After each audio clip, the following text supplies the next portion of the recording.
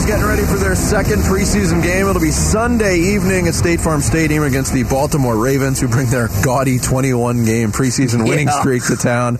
Here to talk Cardinals with us, the voice of the Cardinals on the Cardinals Radio Network, Dave Pasch, our guest here on the Arizona Sports Line. Dave, how are you today? I'm doing well, guys. Just had our seminar for ESPN college football yesterday. This is always like the time of year where it's what I call the what do I do with myself time of year, because as you guys know, I'm either completely on going 100 miles an hour or I'm off sitting around at home listening to the radio station all day. So it's kind of nice. So I'm like I'm in between where there's obviously, the Cardinals preseason games, but I don't have much else going on, so yeah. I don't know what to do with myself. So we got your undivided attention for like 2.5-3 more weeks is what you're saying. That's right. Yeah, correct. One of the things that we talked about a lot on Monday coming out of that preseason win over the Bengals, Dave, and it's hard to gauge a lot because of who was on the field, who wasn't on the field for the Cardinals, but the smoothness of the operation in a preseason opener, they played such a clean game, everything was clicking. How important do you think that is to set that tone moving forward? Well, I'll answer that by saying the last time I felt that way was the Steve Wilkes year. Preseason. Say no more. Yes, I remember that. Oh, boy. No, I think it does give you an indication of the importance of keeping a staff together, continuity within the coaching staff. And I also think it tells you a lot of the confidence that Kliff now has in himself and kind of where he is as an NFL head coach. I think that's one of the reasons why the extension was wise for Kliff and for Steve. So, and we saw this last year. I mean, Kliff is so used to this. They don't have preseason games in college, obviously. So, he's used to practice and everything that happens, in August directed towards game one. And so it's almost like these preseason games are an interruption of that process. But it is encouraging. I do feel good about this team.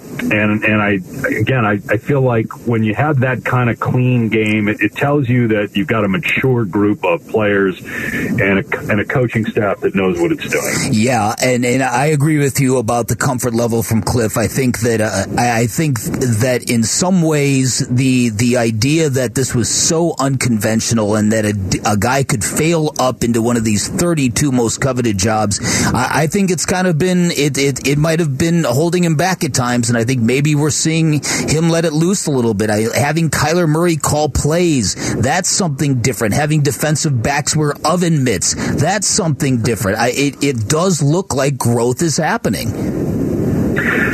With regard to Kliff, I think if you get to know Kliff, he's just a good dude. Like I've always said that if you've got a problem with Kliff Kingsbury, that's your issue. Like he can get along with anybody. I think he's just a good guy, and he's very humble. And look, he's not dumb. He knew when he got hired, and he's talked about this. He knew when he got hired, people were going to be like, why are they hiring this guy? He had a losing record in college. Now he's getting an NFL head coaching opportunity. So he played it smart. He didn't make waves. He did his thing. He relied on his other coaches to kind of help him get adjusted. And then as you start to see, the winning and the team getting better.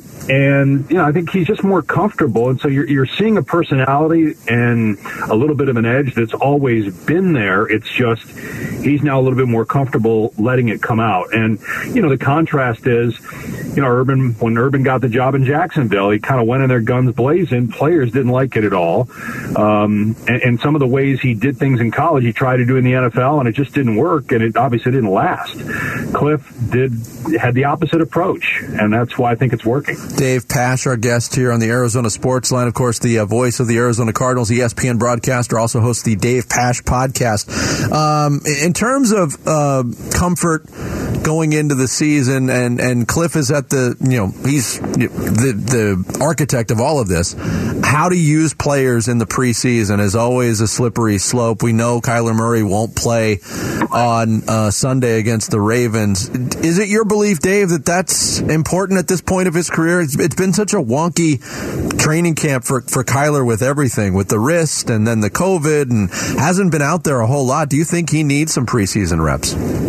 I don't. No, I just think it's funny. It feels like this is the way most teams are handling preseason.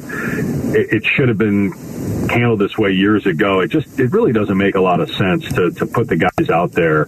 I understand from a fan standpoint. I mean, you're paying for those tickets and you want to see the star players. And I think there are guys that are starters or key backups that need to play. And it's good for guys like Ezekiel Turner, who are going to make the team, who are special teams guys. It's good for them to get game reps at linebacker. But I don't feel like Kyler Murray is going to improve anymore by playing in preseason games, and you're just putting him at risk. And, after last year, him getting banged up, the injuries that happened, what happened in the second half of the season, I think those are all part of the formula to the decisions to why they're handling preseason the way they are. How do you feel about this defense? Because, there's so much hope that a bunch of young guys can kind of break through at the same time, and I don't know if that's really a sound strategy. How vulnerable do you think they are defensively? Well, it's an interesting dynamic where you have an offense that's relying heavily mainly on older players. James Conner at age 27 is one of the youngest guys on the offense. Think about that. Wow. You have A.J. Green, DeAndre Hopkins, Zach Ertz, and their offensive line, most of whom are, at the tail end of their careers, but still good players. Obviously J.J. Watt is up there, but on defense, you're relying on guys like Zach Allen, Rashard Lawrence, Isaiah Simmons, Zaven Collins, Murphy, Jalen Todd, guys who are still pretty young. And it does feel like, everything has to click. Everything has to go right. But look, you draft these guys, you develop these guys for this purpose so that when, guys like Chandler Jones move on, you're ready. You're good enough. And that's why, scouting and player evaluation and then developing those players is important. And, Jalen Thompson's a great example of that. I think he's going to have a breakout year. I mean, he's had a great year last year, but I think the rest of the league is really going to see how good this guy is, and hopefully there are other guys that are kind of in the same age that on that defense that will do the same.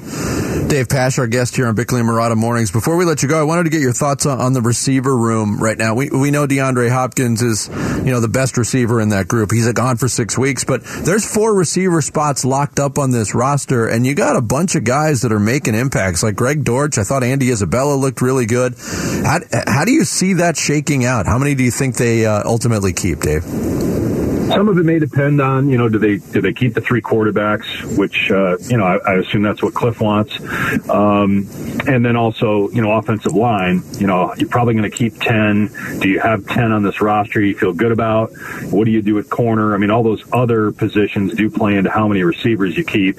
And obviously without D-Hop those first 6 games. The guy that I've really got my eye on, because I've had so many coaches and other people telling me, is A.J. Green. Like, even listening to A.J. talk about how last year he was just trying to get comfortable. New organization, new city. I mean, think about it. You're in a decade with Cincinnati, and you come out here, it's a new offense, and the guy is in great shape. I know it's an easy, camp cliche to say he's in the best shape of his life. He looks better at age 34 than he did at age 28, but I'm really intrigued by him. And if Zach Ertz is healthy, they're going to use Rondale Moore a lot differently, I think, this year. And then, Marquise Brown, to have that speed, and some of the young guys, you touched on Dortch. I mean, they've got a lot of speed out there, and just the threat of speed sometimes means as much as, actually throwing the ball 60 yards downfield to a guy, because defenses have to account for it. Yeah. Dave, always a pleasure to talk to you. Thanks for joining us today. And now get home and start listening to radio, Dave. All day long, brother. Don't change the channel. While you still can. Right. I know a good show that you could listen to. All right, guys. Thank you.